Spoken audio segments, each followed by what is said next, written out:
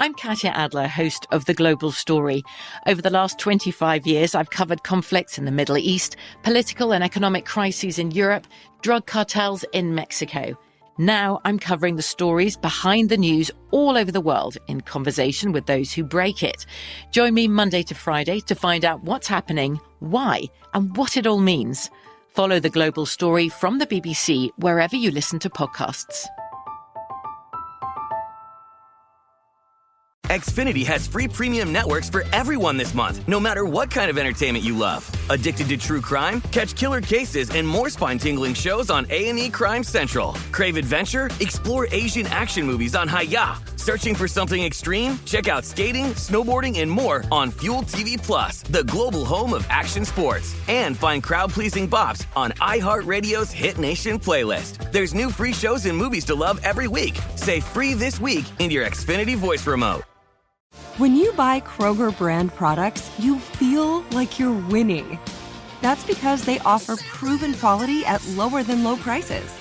In fact, we guarantee that you and your family will love how Kroger brand products taste, or you get your money back. So next time you're shopping for the family, look for delicious Kroger brand products, because they'll make you all feel like you're winning. Shop now, in-store, or online. Kroger, fresh for everyone. There's a lot happening these days, but I have just the thing to get you up to speed on what matters without taking too much of your time. The 7 from the Washington Post is a podcast that gives you the 7 most important and interesting stories, and we always try to save room for something fun. You get it all in about 7 minutes or less. I'm Hannah Jewell. I'll get you caught up with the 7 every weekday, so follow the 7 right now. The Skinny with Rico and Ken is a production of iHeartRadio. I'm Tony Stewart, and you're watching The Skinny.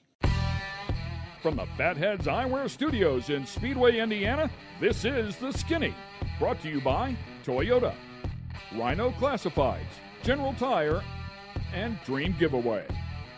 This segment of The Skinny is brought to you by Toyota. Welcome back to The Skinny. Ken Stout and Rico Elmore, and special guest will join us here, Tony Stewart. Tony called us up. He said, man, you guys have been doing this show for a couple of years now. I haven't been on it for a couple of years. Well, what's it going to take for me to get back in there? I mean, do I have to beg, borrow, steal a slot? I mean, work with me here a little bit. We said, okay, we'll squeeze you in. Yeah, we'll squeeze you in. Because you got nothing else to do, right? Apparently, I mashed my head against something really hard because I don't remember this being going down like this at all. He's under concussion protocol right now. Yeah. So it's yeah, I think this is actually what they call community service. So I'm actually paying off some community service by doing this show today. So, in the interest of being respectful to Tony, it just came out. The Hall of Fame members just came out. Were announced here this past week during the Chili Bowl. So I wanted to announce the names along with. So Bob Fry, Eric Gordon, Terry Gray, Tim Green. And, oh, no, that looks like all the names right there. It's pretty close. That's actually the way it kind of felt to me last week, too, from some different organizations. One certain group. Yeah. That sounds about right.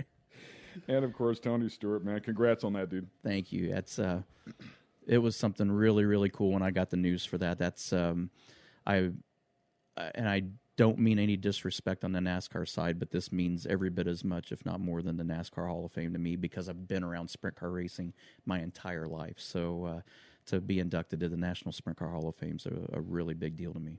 You know, with all of your accomplishments, of course, your Cup championships, IndyCar championships, Triple Crown, all that stuff, is there one win? I know it's one of those questions, but I got to ask, is there one win that stands out? I think there is for each different silo of racing. I mean, whether it was, midget racing, I mean, winning Turkey Night was a big deal. Winning the Chili Bowl was huge to me. Winning the Four Crown with sprint cars, winning my first World Outlaw race at Oshweekon was a huge deal to me. Winning at Lernerville. On the Cup side, I would say the biggest single win was still probably the Homestead race in 2011 that helped us win the championship. That was like 2 races. You passed like 3 groups of cars. Yeah, I remember. Yeah, exactly. I don't remember the official number, but it was in the 100 plus It was number the field on, like 3 times or something. on I mean, it was official crazy. for position count. That's not counting lap cars that we passed. That's cars for position. And there's only 40 at the time. There were only 43 cars in the field, and to pass 100 and some odd cars for position means you've went back and forth a lot. You earned it. Yeah, what was the first one? What did somebody come down on it? That Kurt Busch's U-joint broke and went through the screen of the car, and we had pit for that. Like the radiator or something, right? Yeah, it literally at the end of the race was when they opened it up, it was a quarter inch from the radiator is where it rode the rest of the race. And then the second one was contact with David Rudiman, who moved at the last minute to let us go. We got a big run on him, and he I think he just saw us at the last minute, so I didn't think he was moving, so I started to move, and then he moved at the same time, and we punched a hole in the nose and had to come in and fix that. And I remember you telling had a us bad pit before, stop. you said on the radio, and that's it, boys. We ain't going to win this one. But well, I actually sat there just to try to lighten the mood when it happened the first time. I said, man, they're really going to be mad when we come back and win this thing from the back. And I was joking around with the guys because I was trying to make myself feel better too, because I felt like at that point that was it. We weren't going to be able to get there from there. And then we drove back and then had the contact again. So being in a light mood, I said, man, they're really going to be mad when we come back and win this thing now. And was still joking around. Had no idea that we still legitimately had a shot to win it at that point. and poor Carl Edwards, you had beat him up since the press conference, and then came back and still Jedi beat him mind up. tricked him all the way. Yeah, through it. we beat him up so bad that he forced him into retirement a couple of years later. I say that jokingly. Carl was a great guy, and in 2016 when I retired, at the beginning of the year, 2 weeks before the season started, I actually broke my back and missed the first 8 races of my final season in 16. But Simpson has been my sponsor forever on my safety equipment, and I got a brand new helmet for every race in the 2016 season, and different paint jobs on them, all different things that represented things that I was passionate about. And so I traded 24 helmets with 24 of the Cup drivers that year, and the helmet that Carl Edwards traded me at the end of the year was the helmet from 2011 at Homestead. Wow. He still had that helmet and went back and found that helmet, and that's the helmet that he gave me. So that's one of my favorite helmets just because of the meaning, and I have a lot of respect for Carl Edwards because he's a great person, and for him to have thought that much and put that much thought into what helmet he wanted to trade with me was pretty cool. Yeah, I was going to say, and clearly mad respect for him to trade that helmet. That's great stuff. It's really the whole helmet game that goes on in motorsports that, honestly, for the fans, for the most part, I don't think they realize it. But, I mean, you've got Scott Dixon and all the IndyCar guys and you guys. I mean, everybody's swapping helmets. It's pretty cool. Yeah, I traded my first helmet with Elliott Sadler in 2000, and we were both rookies in '99 together. And after about the first third or quarter of the season, we were the only 2 rookies left out of the 7 that had signed up for Rookie of the Year. And so every Friday morning at 9 o'clock, we were in a meeting with Gary Nelson for the rookie meeting. And so it was just kind of, we got to be buddies that year. And then in 2000, I asked him if he wanted to trade a helmet. And, at that time, NASCAR money was really good money, and I could go buy pretty much what I wanted. But something that meant a lot to me was, how we all paid so much attention to what our designs were and our paint schemes on our helmets. And so I started trading, and now my helmet collection's over 350 helmets now. Massive. And I've touched a lot of them. I think you shot almost all of them. Yeah. Well, I will say that machine, Carl was in there running the machine, and it's no easy task by any means, but Carl was in there running the machine, and by about hour 36, he was junk.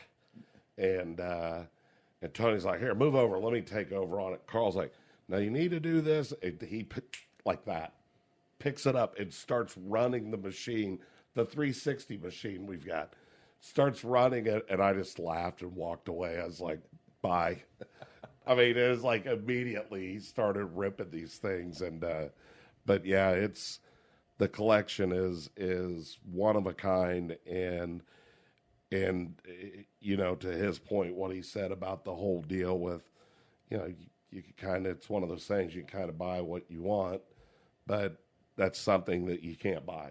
right? It's got a personal attachment to it, and people that you're with and stuff like that. So he's been trying to get my go-kart helmet from '92, and I'm not going with that yet. Just need an ashtray, or what were you looking for? Well, can't find a place big enough to plant some flowers or an actual small tree in my front yard.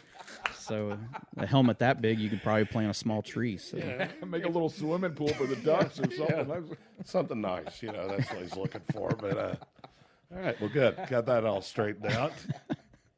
So when I walked in, I said I hadn't seen you in a little while. First of all, congratulations on your 50th birthday. I know it was a little bit ago. Congratulations on your marriage, which just happened, a couple of months ago, I guess. What does Tony Stewart do in the span of a year? Well, he turns 50, he gets married, he starts SRX, and he starts an NHRA team. Other than that, I mean, you would think let's go slot car racing. I'm getting bored again. It's like I'm running out of stuff to do already. So, yeah, we definitely we've definitely figured out how to cram 12 pounds in an 8-pound sack for sure. It's any of those individually. The birthday's not that big of a deal, other than it's just a milestone birthday, which my age says I'm 50. I act like I'm 12 most of the time, which averages out to a pretty fair number that I'm okay with. I heard the gathering was pretty significant. He was excited. I left the track in Houston with no warning, and he came over looking for me to talk about something, and he's like, yeah, he had to leave. He's like, he left. He didn't say he was leaving. Then he shows up, and I'm the first big ass he sees straight ahead when he comes in, and he's like, but it was pretty awesome. I don't remember the story in its entirety, or if I even know the entire story. But part of it that I do remember was you guys got on a plane. You thought you were going somewhere, but you actually went someplace completely different, and you had no clue. Well, earlier that week, that was the Houston weekend for NHRA, and that Thursday was my birthday. So we had planned on having breakfast that morning, and then I found out from my bride-to-be that I was not going to be having breakfast in the morning because she had plans, but I wasn't to know what the plans were. So we got up Thursday, ended up at the airport, got on the plane, had no idea where I was going. Landed in Austin, which I knew we were in Austin because I could see the COTA track on the right-hand side coming into the airport. And I had planned in the afternoon, Leah had an appearance for Dodge. I had plans to go to Austin on my own to meet with Jesse James, who I'd got a gun for Leah for her birthday, because her birthday's 6 days after mine. So she had an appearance in the afternoon. And so we land in Austin, and I'm like, you got to be kidding me. We're in Austin.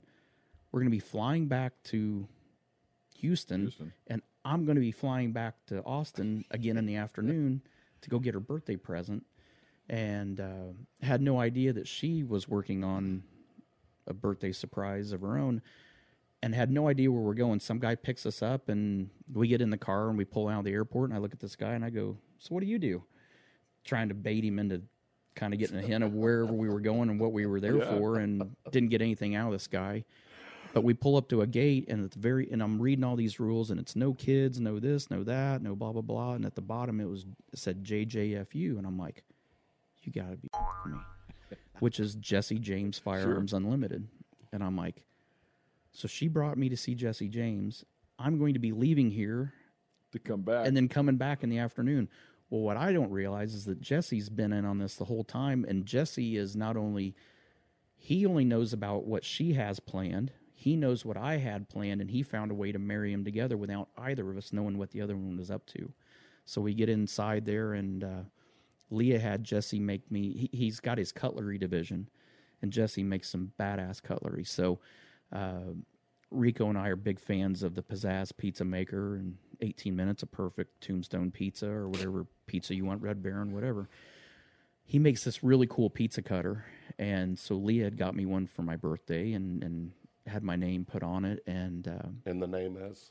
Smoke. No, the name of the... Oh, the pizza cutter is the Pizzacutioner.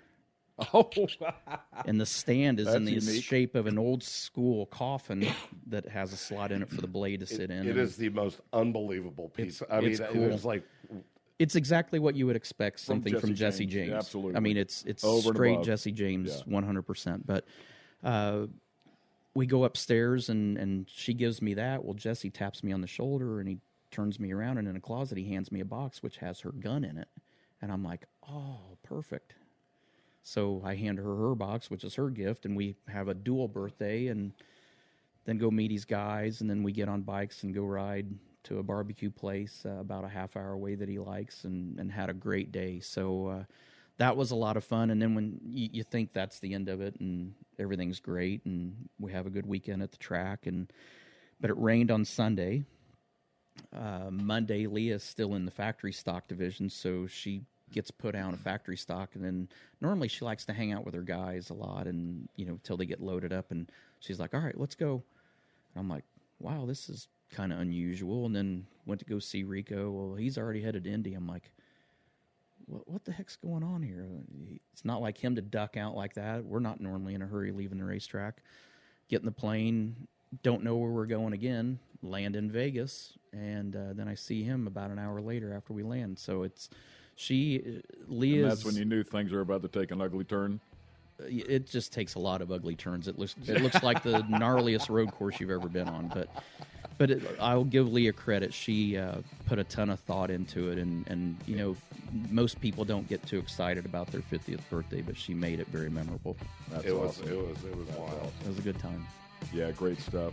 We'll take a quick break here. We'll be back with Smoke here in just a moment. Plenty more stories to come. This segment of The Skinny has been brought to you by General Tire. It's more than just a slogan. Anywhere is possible with General Tire. General Tire's Grabber X3 Mud Terrain tire offers aggressive styling and is engineered for durability with innovative performance features that are ready to carry you through extreme mud, dirt, and rock-covered terrain. For extreme traction that's ready for anything and rugged styling to match, look no further than the Grabber X3. Make your anywhere possible by visiting GeneralTire.com today. From BBC Radio 4, Britain's biggest paranormal podcast is going on a road trip. I thought in that moment, oh my God, we've summoned something from this board. This is Uncanny USA. He says, somebody's in the house, and I screamed. Listen to Uncanny USA wherever you get your BBC podcasts, if you dare.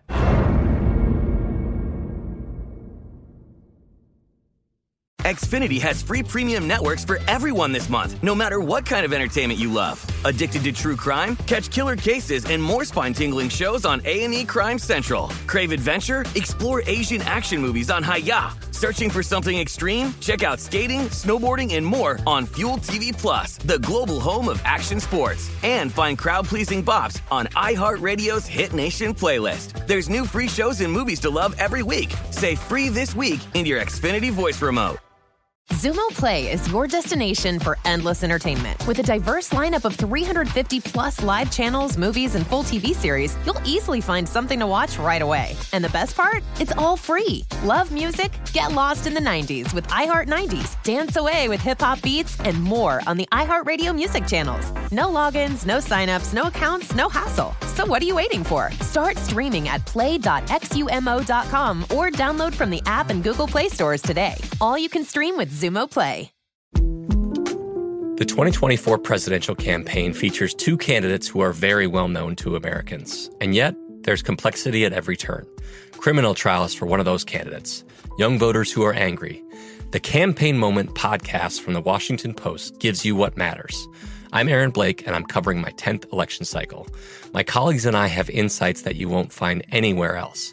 So follow The Campaign Moment right now, wherever you're listening. This segment of The Skinny is brought to you by Rhino Classifieds. Tired of all those ads and random stuff that shows up when you're looking to buy or sell your car parts? Rhino Classifieds was created just for you. Welcome to a streamlined buying and selling app created by racers for racers and race fans. Modified cars, classic cars, race cars, that special big block you need, the trailer to move your baby around the country in.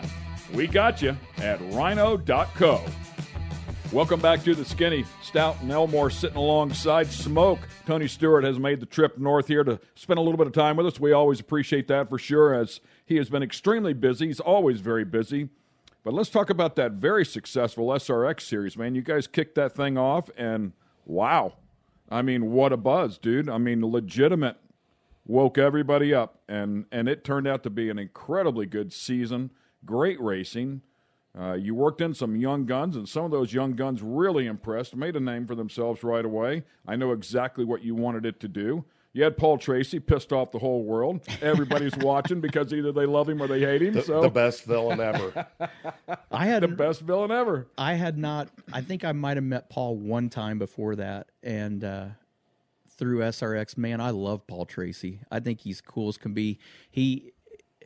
What you saw during the SRX races is not exactly his true personality. I mean, he's a super cool guy to be around and hang out with.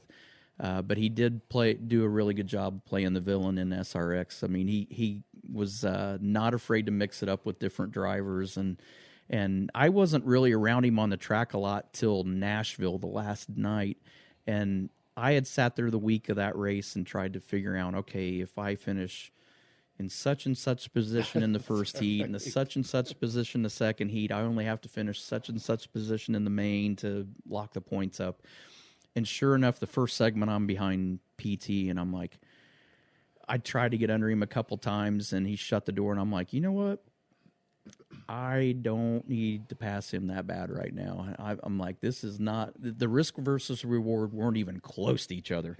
So I'm like, I'm totally fine with running behind him in this heat race. And but he is so cool to hang out with, and a lot of fun, great race car driver, and just he's a pretty cool guy. But he's really good at calling a spade a spade. He's there's no filter with him. He's going to call it like he sees it, but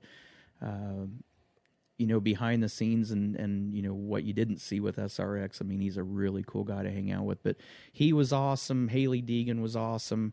Obviously, Castro Neves and Kanan, you get those two guys in a room together, you don't even talk. You just sit there and put your hand like this, and you just listen to everything they're saying. Are off and running, man. And you just sit there, and the next thing you know, you got tears running down your face because you're laughing so hard, crying at these two guys. They were fun, but guys, hanging out with Bill Elliott again.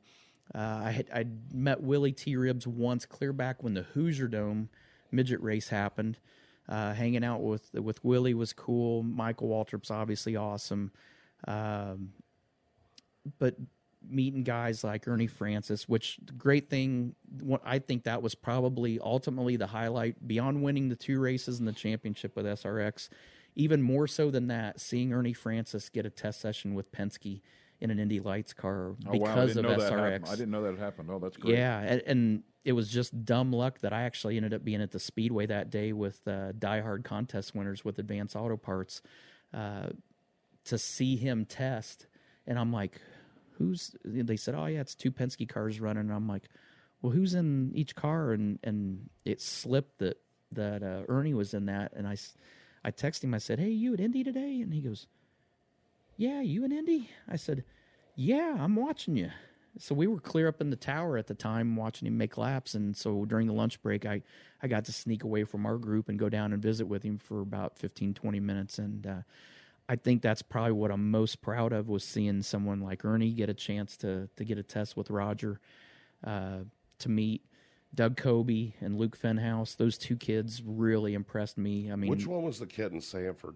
Was that Kobe? Stafford? Or Stafford, Doug Kobe. Yeah, and Doug's awesome. I mean, super talented guy. He was on a rail, and I learned more in 15 laps following him than I would have learned in a 200-lap race trying to figure it out on my own. He's a machine up there. He knows how to get around that place, and it was almost embarrassing trying to keep up with him because he just was super fast all night. We had a couple moments during the race where we got to keep up and racing pretty hard and kind of keep him pinned down where he couldn't get a run. But Doug was super cool. Meeting Luke and running with him at Slinger was a lot of fun. Probably one of the most mature kids I've ever seen for his age. Super switched on. That's a kid that deserves an opportunity.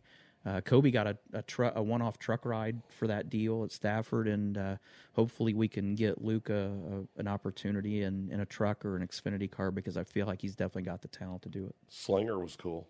Slinger was fun. I'll be honest, I had heard a lot of cool things about it, and I watched a YouTube video of it. I'm like, how are we going to race there? It's like a big Anderson Speedway is kind of the way, or a bigger... Yeah, I felt like we were going to be racing in a bathtub. Yeah. I'm like, how are we going to... And then I went and ran the first practice round, and I'm like, I can barely get around it by myself. I don't know how we're going to race each other around this thing. Yeah.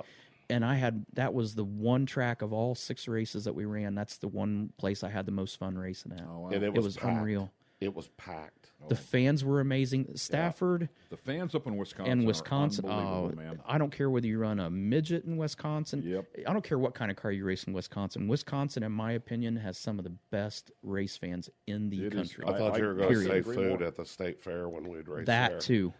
That too, and when you go race at Plymouth, Wisconsin during the fair, the fans will actually bring you beer after the races, cheese curds. Which never happens. They're bringing bags of cheese curds and handing them to him. I'm like, here, I'll take them. I'll get them out of your way. Yeah, they brought cheese curds and beer. He got the cheese curds. I got the beer. I mean, if you're not in the industry, you would think racers are coming from the South or coming from the West Coast. You don't think of racers coming out of Wisconsin, but it is a hotbed of extremely talented racers across all disciplines, and then consequently the fans, they pull for those guys, so they're knowledgeable. They know what's going on. I mean, it's short course off-road, huge up there, with Crandon and Anago and all that stuff. Bark River that's gone on for years. Bark River's Michigan, but, I mean, it's just really right across the way. But, yeah, I mean, those fans they're passionate.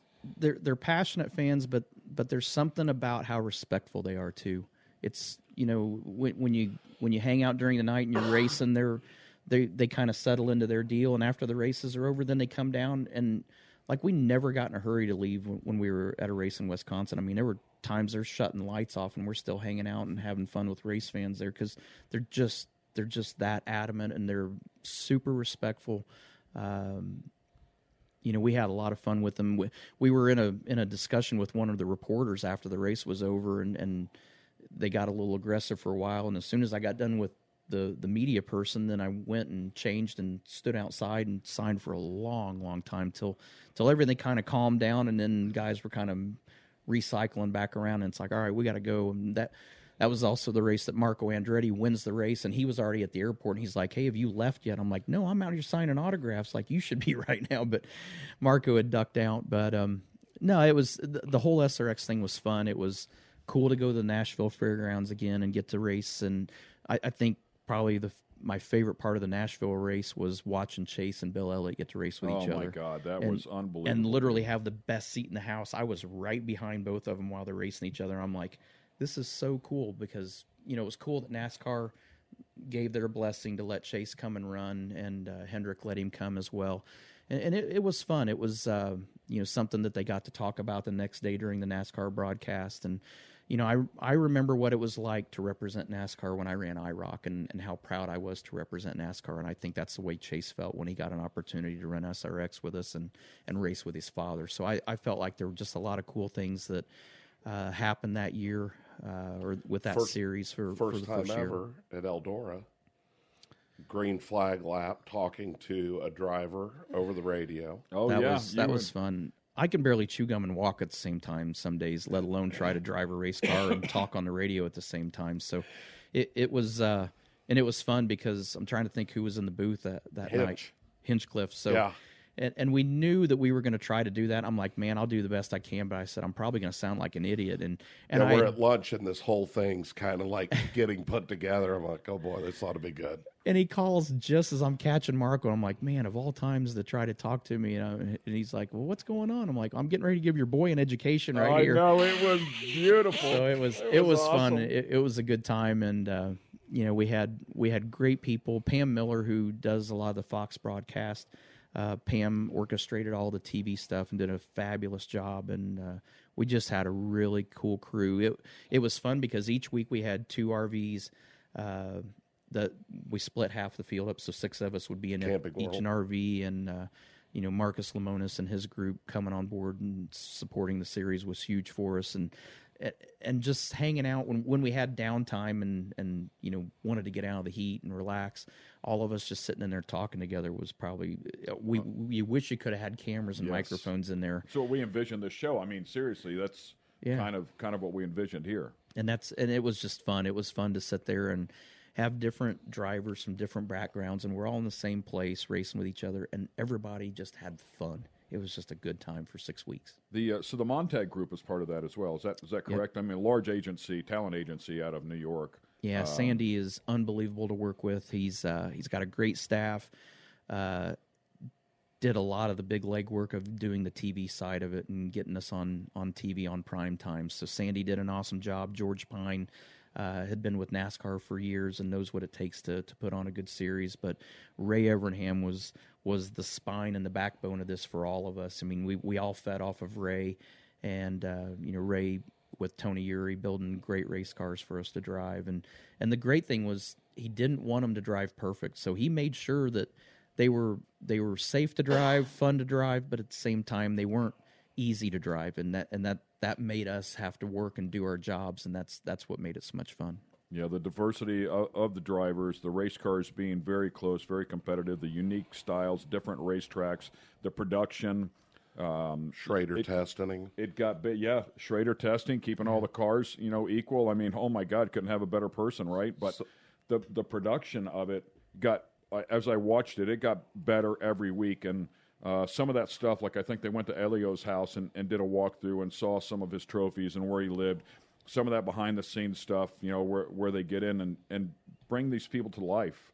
It was a fabulous production. I mean, I was looking at it from a couple of different eyes, if you will, in terms of racing and production, but it was a really nice job. You want me to read the text that you sent? Well, you know what? It's a race team. It's a race team, and you massage and you tweak, and I think you guys did that. And boy, it got better every week. I think the things that we were really proud of from the production side were, nobody had ever talked to a driver during a green flag run.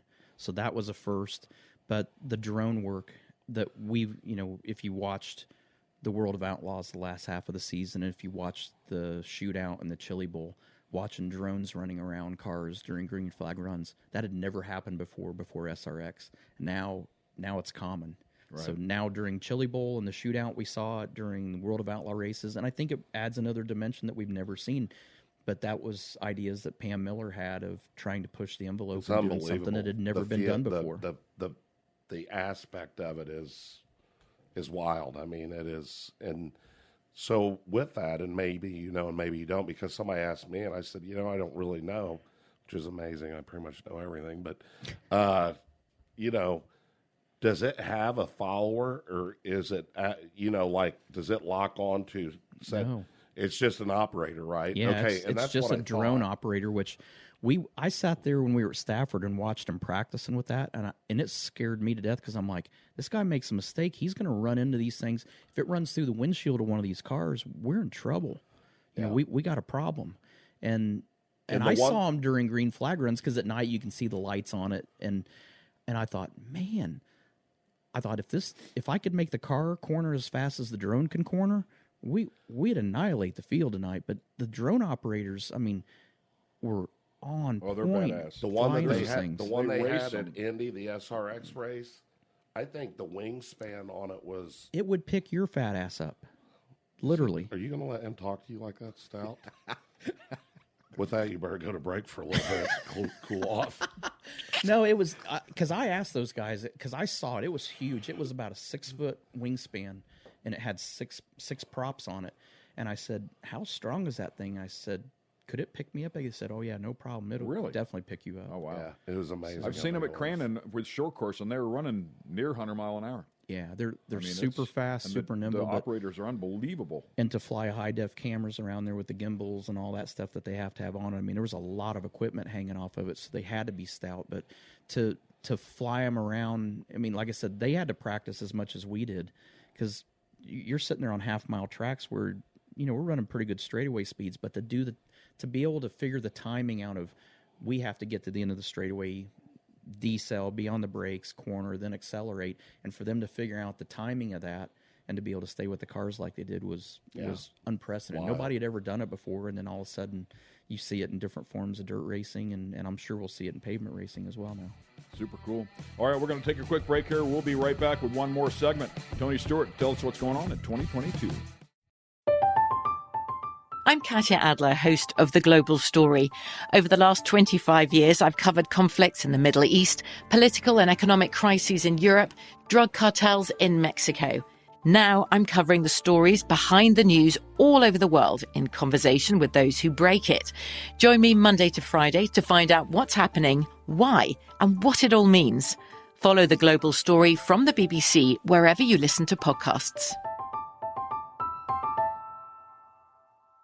Xfinity has free premium networks for everyone this month, no matter what kind of entertainment you love. Addicted to true crime? Catch killer cases and more spine-tingling shows on A&E Crime Central. Crave adventure? Explore Asian action movies on Hi-Ya. Searching for something extreme? Check out skating, snowboarding, and more on Fuel TV Plus, the global home of action sports. And find crowd-pleasing bops on iHeartRadio's Hit Nation playlist. There's new free shows and movies to love every week. Say free this week in your Xfinity voice remote.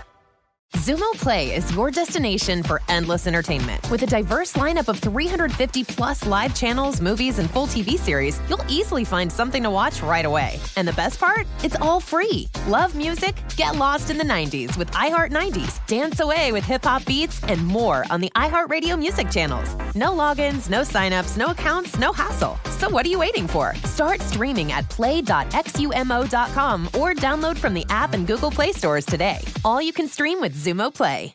The 2024 presidential campaign features two candidates who are very well known to Americans. And yet, there's complexity at every turn. Criminal trials for one of those candidates. Young voters who are angry. The Campaign Moment podcast from the Washington Post gives you what matters. I'm Aaron Blake, and I'm covering my 10th election cycle. My colleagues and I have insights that you won't find anywhere else. So follow the Campaign Moment right now, wherever you're listening. This segment of The Skinny is brought to you by Dream Giveaway. Dream Giveaway has been giving away high-end American muscle cars to raise money for charity since 2007. Dream Giveaway is known for giving away classic and new muscle and paying the federal taxes so the winners don't have to. For $25, you can jump in the game, and part of that goes to charity. You'll have a chance at winning some of the coolest cars on the planet. Check it out at dreamgiveaway.com. Welcome back to The Skinny as we've been reviewing some of the stuff that Tony Stewart has been a part of in 2021. We want to look forward here to 2022. I'm sure that the pattern is full once again. We were talking about SRX. Will we see more of the same here in 2022? Yeah, just signed up again for SRX. They've about got the schedule done, almost ready to release it, and we're working on the driver lineup. So I got some new guys that want to participate in the series. We kind of knew after going through the first season, we had a lot of drivers that wanted to be a part of it that were like, we don't know about these guys. But the guys we really wanted, it was hard to get the group that we really, truly wanted. After year one, now there's a lot more guys that were on the wish list from year one that want to be a part of it in year two now that they've seen it. So you don't have to say my name; it's okay. I know. Well, you're on the first or second alternate list right now, but you're on the list. But they're going to put the porta power in the seat. It's porta power. We're just building a whole new car that just the frame rails have to be wide to get you in there. That is the seat. But it's cool to see the guys that want to be a part of it. Be able to fit in, and you'll be able to fit in. Yeah, the big boy car. It's long, it's wide, it's for everybody. So, touching on SRX, but I think the big monster in the room has to be the start of that NHRA team, man. I mean, holy smokes, 2 fuel cars. That's big league. I mean, a series is big league. Don't get me wrong, but to go into a whole new discipline. Truck, trailer, shop, those cars, all the spares, everything you have to have for that intense season. Man, oh man, what do you say? You sit down, you make a decision like, yeah, okay, let's do this, and then then the next decision is who's going to do this for me? No, the next decision is who your therapist is that you see 3 times a week to go whoever that is, to you question need your to fire sanity. them because they clearly didn't do a good job. Clearly, they told you made the decision. Well, I'd already made the decision, so now they're just trying to make it to where I can survive through this ordeal. But no, I'm excited about it. It's and everybody thinks Leah pushed me into doing this or asked me to do this. Leah was the last person to get on board with this. I made the decision that, after going to the races with her, I had so much fun, and with everything that we've done with NASCAR, everything we've done in open wheel racing, this just was a spark that I needed. There were so many questions I had about what was going on and why they did things the way they did it when I started dating her, that I really became passionate about it. And the more questions I asked, every answer that I got sparked 3 more questions. And then here we are. Now we've got teams in the shop, and everything that I learn, every time I learn something, I realize how much I don't know. The more I learn, the more I realize what I don't know. So I'm excited about it. I've kind of made a career and a life of doing things that people said I couldn't do. And I've thrived, and I love that challenge of trying to prove people wrong. But we've had the great thing about the NHRA community, and it started with Don Schumacher. I mean, the change was a little bit awkward for Don of purchasing 2 of his teams, but Don's been helpful through it. Alan Johnson, Antron Brown, Cruz Petragon, Ron Capps, these guys have all been very instrumental. Justin Ashley's team with Mike Green and their group. Just a lot of really good people that have extended hands out. The whole Capco team on the Top Fuel side have said, hey, if you need something, let us know because we're neighbors. Mike Salinas from Scrapper's team. Just a lot of really good people that have said, hey, if there's something we can do to help, call us. And the NHRA community is a really cool community to be a part of. From a business point of view, when you're sitting there and you're making this massive decision, and I'm sure you talked us through, which is why I'm asking the question, does it make more sense to have a fuel car and a funny car versus a fuel car and a fuel car, or a funny car and a funny car? I don't know. I thought my mindset was kind of the mindset we have with, sprint car racing and the NASCAR program, where we got cars competing against each other and sharing resources. But what I've learned in the NHRA side is every crew chief has their own different package that they run. So it's not all apples to apples all the time. I mean, you could have 2 top fuel cars or 2 funny cars, and you're going to have 2 crew chiefs that are going to want to do it 2 different ways and are going to be successful doing it 2 different ways. So I kind of like having 1 in each division. It's something that was very important to Dodge.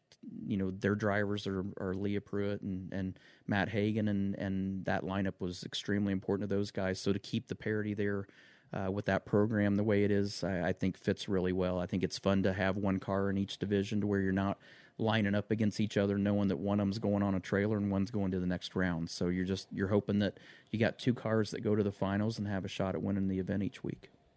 So help us out with the logistics of the team. Is this Tony Stewart's shop? Did everything move to your own shop? Were you able to keep stuff in Schumacher's shop? I mean, this was a shell game. It was, we have Tony Stewart Racing in Brownsburg, and we literally had to take our merchandise side.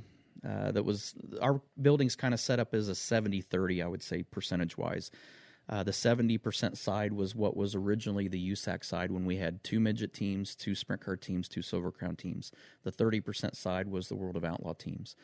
Then when we got rid of the USAC program, we moved the wing sprint cars to the big side. Then we moved the merchandise side into the 30% smaller side. So through this process, we've got another building that's just down the street on the same road that we've moved the merchandise side, the All-Star Circuit of Champions offices to our foundation offices to that building, and moved the World of Outlaw team back to that side. And now where the old USAC side was is now where the NHRA teams are. So it was all a sequence of this had to go before this could move over, and this had to move over before this could move in. So it's been a process, especially for the NHRA guys. The World of Outlaw season ended a week before the NHRA season did, but because of the last race being at Pomona, it took half of the week for the guys to get back with that equipment, and then you got Thanksgiving. So right after Thanksgiving, everything's moving in, and you have the month of December and you have the month of January to get ready for a new season. And it's two polar opposite setups for our teams. We have the funny car team, which is basically turnkey, and then you have Leah's team on the Top Fuel side that is basically start from scratch, literally start from scratch. Wow. So you have cars on one side, the guys are just kind of working at their pace. Was that by design, starting from scratch? No, not at all. We thought we were going to get a lot more of the assets from Don on the Top Fuel side, but he is running Tony Schumacher this year with the same crew chief that Leah had last year. So they kept most of the equipment. We thought we were going to split it in half, and that didn't end up that way. So we basically were having to start from scratch. Wow. So, Neil and Mike Domagala and Ryan, they are thrashing getting equipment in, and we literally sit there and can't wait to hear the doorbell, which means we have packages arriving, which has parts that we need. So every day when we hear the doorbell ring, we get excited. It's kind of like Christmas Day, where you're excited because you get to see what's in the package that comes in the door, except for there's an invoice that comes with it that has a big price tag deal with it. So, but now with all the logistical stuff going on, wondering if we're even going to get it. Yeah, it is a absolute nightmare. The supply chain is terrible right now. But again, that's where Bob Task was one I didn't mention in that group earlier. Bob and all these other teams have sat there and said, if there's something you need, let us know. And that's the great thing about that NHRA community is that everybody's like, we'll make sure we get you enough stuff to get you up and going. So I'm very, very happy with the atmosphere with the NHRA side and all the help from the other teams of making sure that, if we don't have something that we don't think we're going to get in time, we start picking up the phone and making phone calls down to other shops. And if they have something that we can use, they're more than willing to let us get it from them. So it's a great community. It reminds me a lot of the sprint car community on how everybody works together.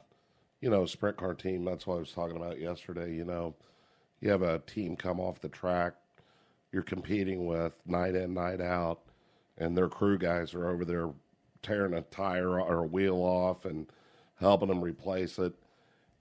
What Tony's talking about with the NHRA, which I've been around several years, but watching that camaraderie of people that are together, and I mean, not everybody stays the same place for too long either. So there may be, it's an exception. Tony's new general manager was with Force for 20 plus years. And, that's an exception to the rule because generally it's a performance-based thing. A new crew chief comes in, he brings in new people this, new people that, or you work under a great crew chief that's there forever. You learn everything you learn, and then you get to move somewhere else to move up. So it's a pretty neat program, and it's exciting. I still have the text on my phone where Tony texted me at 3:30 in the morning, which would have been 12:30 in the morning Vegas, to me and Sumo, one of our other great friends. Said, all right, I got to tell you what I did. And he texts us about testing the fuel car. I was like unbelievable. Any aspirations of actually competing? I don't know. And I've had that question a lot since we did the test and did the YouTube video that we sent out. And I've made 10 runs in Leah's car last year with Don, and I enjoyed it. I ran, the fastest I've run was a 376 at 322 mile an hour. That's so getting far. Her done. And it had my undivided attention. I've never driven anything. The first 100 feet, it's gone before my eyes ever get from the light to where I'm going. It's trying to train your brain to react that fast. Leah can tell you exactly how far it carries the left front tire. When the light changes, I can't even tell you it has a left front tire till I get stopped and try to turn off the racetrack. I'm like, oh yeah, there are wheels in this thing, but it's there's no just different so than you much getting in a different. sprint car though, and telling somebody entry, mid corner, exit. And something that happens in a second or something.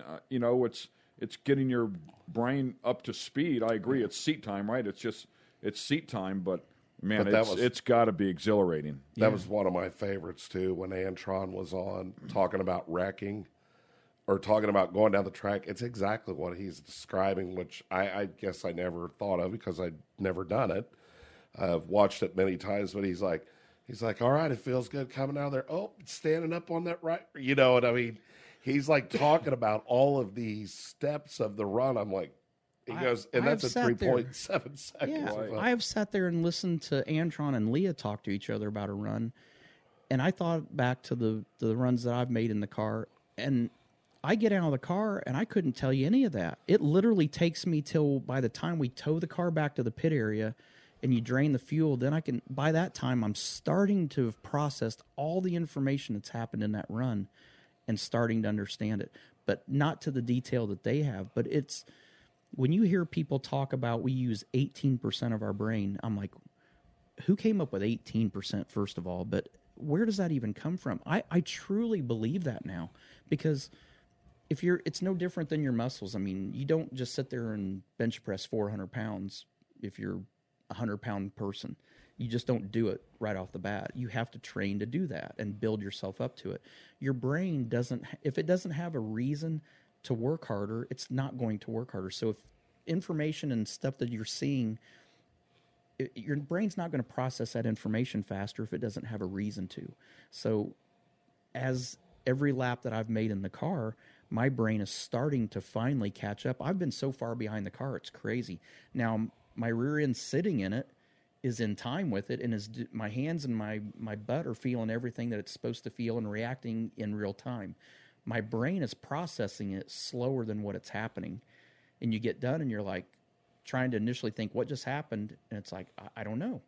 And then 2-3 minutes later, now your brain catches up and you're like, yeah, it did this when it left, and you feel this, and some of the things that Leah and Antron don't think twice about, and listen to Steve Torrance and Matt Hagan talk about their runs, and Ron Capps and Petragon.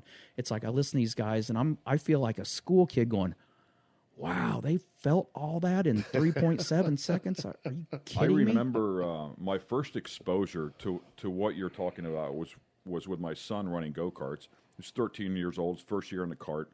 Didn't have a clue what was going on. We were running with Connor Daly. Derek was out there on a regular basis, and I would confer with Derek. I didn't know what I was doing, right? Robert, my son, didn't know what he was doing. So I'm listening to him. Derek said every time he comes out of the car, I ask him what happened, entry, mid-corner, and exit. He said, and ask him to focus on one turn. And I remember the light bulb went on. Robert would come back and he'd say, I don't know what the car's doing, you know? And then all of a sudden the light bulb went on. And when it went on so quickly, I was like, I didn't believe him. I mean, he came back with information. I was like, there's no way that you know. Because he would say, it's lifting up the inside rear tire, but it's carrying it too far now. Or the back's driving the front. I'm like, are you serious? Like, you really feel all this? And, you know, if you look at the data and the amount of time that a cart's in a corner is less than a second. And he's processing everything that this thing is doing, you know? And same thing you're talking about. It's just at some point his brain wrapped around what was going on, feeling what was going on, and then the ability to feel it, but then to retain it and bring it back and tell somebody. That's a whole nother level. Yeah. I mean, it's amazing. Especially on road courses where you have so many different types of corners and different banking and angles and this and that. But it went back to, you know, when I ran oval track stuff all the time and when I ran Indy cars, if there was a piece of material on the racetrack that was no bigger than the size of a quarter, I could see it if it was anywhere near the groove. And it's like, how could you see that running over 230 mile an hour at Indy? You can. Your brain learns to process that information, and it's all about the first laps that you're running. No, because there's so much that's new. The speed's so new that your brain's trying to learn it all and get used to it. But once your body and your brain starts getting comfortable with it, your brain will start slowing everything down. You know, when I watched her the first run when we met, I couldn't even see the car. I saw a silhouette of the car. I saw fumes, and it looked like it took a second and a half to get down there. Now when Matt and Leah go down and make a run, it looks, I can tell you, I stand in the same spot behind the car every time for both cars. if it moves left or right, I can tell you how far it moved and almost tell you. I'm getting better at being able to predict how far out it was when it started making its move. But it looks like it takes 8 seconds to get down there, and it's sub 4 second laps when they go down, make a run. So your brain starts figuring out how to process all the information faster and faster. And when it does that, essentially it looks slower and slower. So you start picking up more detail of everything that's going on in that run. Hey, man, we appreciate you coming by here and what you continue to do for the industry. I mean, we loved watching you race. You were fiery. You were very good. You won championships. You gave us all great memories. You got out of the car, and your career continues to expand. All-Stars, we didn't even touch on that, but what you've done there and the drivers that are morphing there are second to none. SRX, what you brought out to us, NHRA team, you continue to deliver, on the smoke side of things, bringing to the industry and expanding. Thanks, man. We appreciate what you're doing. I love it. It's I'm excited. I get to write some more time off on my community service today. It's knocking that number down daily. And I was going to say he's the champion of SRX, but you know what? I'm clearly not going to bring that up now. Well, he's going to have to continue to do community service based on how he lives when he's outside of this. I kind of like doing this community service. This is, Rico and I have been friends for a long time, and you and I have known each other a long time as well. And it's fun being with people that have a great appreciation for all of motorsports, and the stuff we get to talk about is stuff that on a normal show and a normal interview, it's kind of a single silo of motorsports that you get to talk about. Where here we get to talk about a little bit of everything. Yeah, we don't know and most what of all the passion that we all have for it. Yeah, we're very well scripted. Sometimes it goes in circles. Sometimes it just goes off in left field. And the guy running the board, the guy that's running the board back here, he's nuts too. So it's like it's just a group of knuckleheads here that are having a good time. What was his talking about walkout racing. music, Michael? That's right. If you could scream it for us. He's got his headphones on. I can't hear myself. All right, guys. Another edition of the Skinny in the Books. Tony Stewart. Make sure you check it out. Thanks for being with us here on The Skinny. This episode has been brought to you by Toyota, Rhino Classifieds, Dream Giveaway, and General Tire. For the latest in sunglasses, optical frames, accessories, and apparel, be sure to check out fatheads.com. That's Fatheads with a Z. Production facilities provided by Fatheads Eyewear Studios. All rights reserved. The Skinny with Rico and Ken is a production of iHeartRadio. For more podcasts from iHeartRadio, visit the iHeartRadio app, Apple Podcasts, or wherever you get your podcasts. I'm Katya Adler, host of The Global Story. Over the last 25 years, I've covered conflicts in the Middle East, political and economic crises in Europe, drug cartels in Mexico. Now I'm covering the stories behind the news all over the world in conversation with those who break it.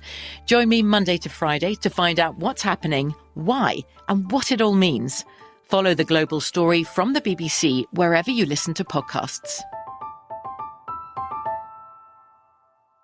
Xfinity has free premium networks for everyone this month, no matter what kind of entertainment you love. Addicted to true crime? Catch killer cases and more spine-tingling shows on A&E Crime Central. Crave adventure? Explore Asian action movies on Hi-Ya. Searching for something extreme? Check out skating, snowboarding, and more on Fuel TV Plus, the global home of action sports. And find crowd-pleasing bops on iHeartRadio's Hit Nation playlist. There's new free shows and movies to love every week. Say free this week in your Xfinity voice remote. Xumo Play is your destination for endless entertainment. With a diverse lineup of 350 plus live channels, movies, and full TV series, you'll easily find something to watch right away. And the best part? It's all free. Love music? Get lost in the 90s with iHeart 90s, dance away with hip-hop beats, and more on the iHeartRadio music channels. No logins, no signups, no accounts, no hassle. So what are you waiting for? Start streaming at play.xumo.com or download from the app and Google Play stores today. All you can stream with Xumo Play. This is Malcolm Gladwell from Revisionist History. eBay Motors is here for the ride. With some elbow grease, fresh installs, and a whole lot of love, you transformed 100,000 miles and a body full of rust into a drive that's all your own. Brake kits, LED headlights, whatever you need, eBay Motors has it. And with eBay Guaranteed Fit, it's guaranteed to fit your ride the first time, every time, or your money back. Plus, at these prices, you're burning rubber, not cash. Keep your ride or die alive at ebaymotors.com.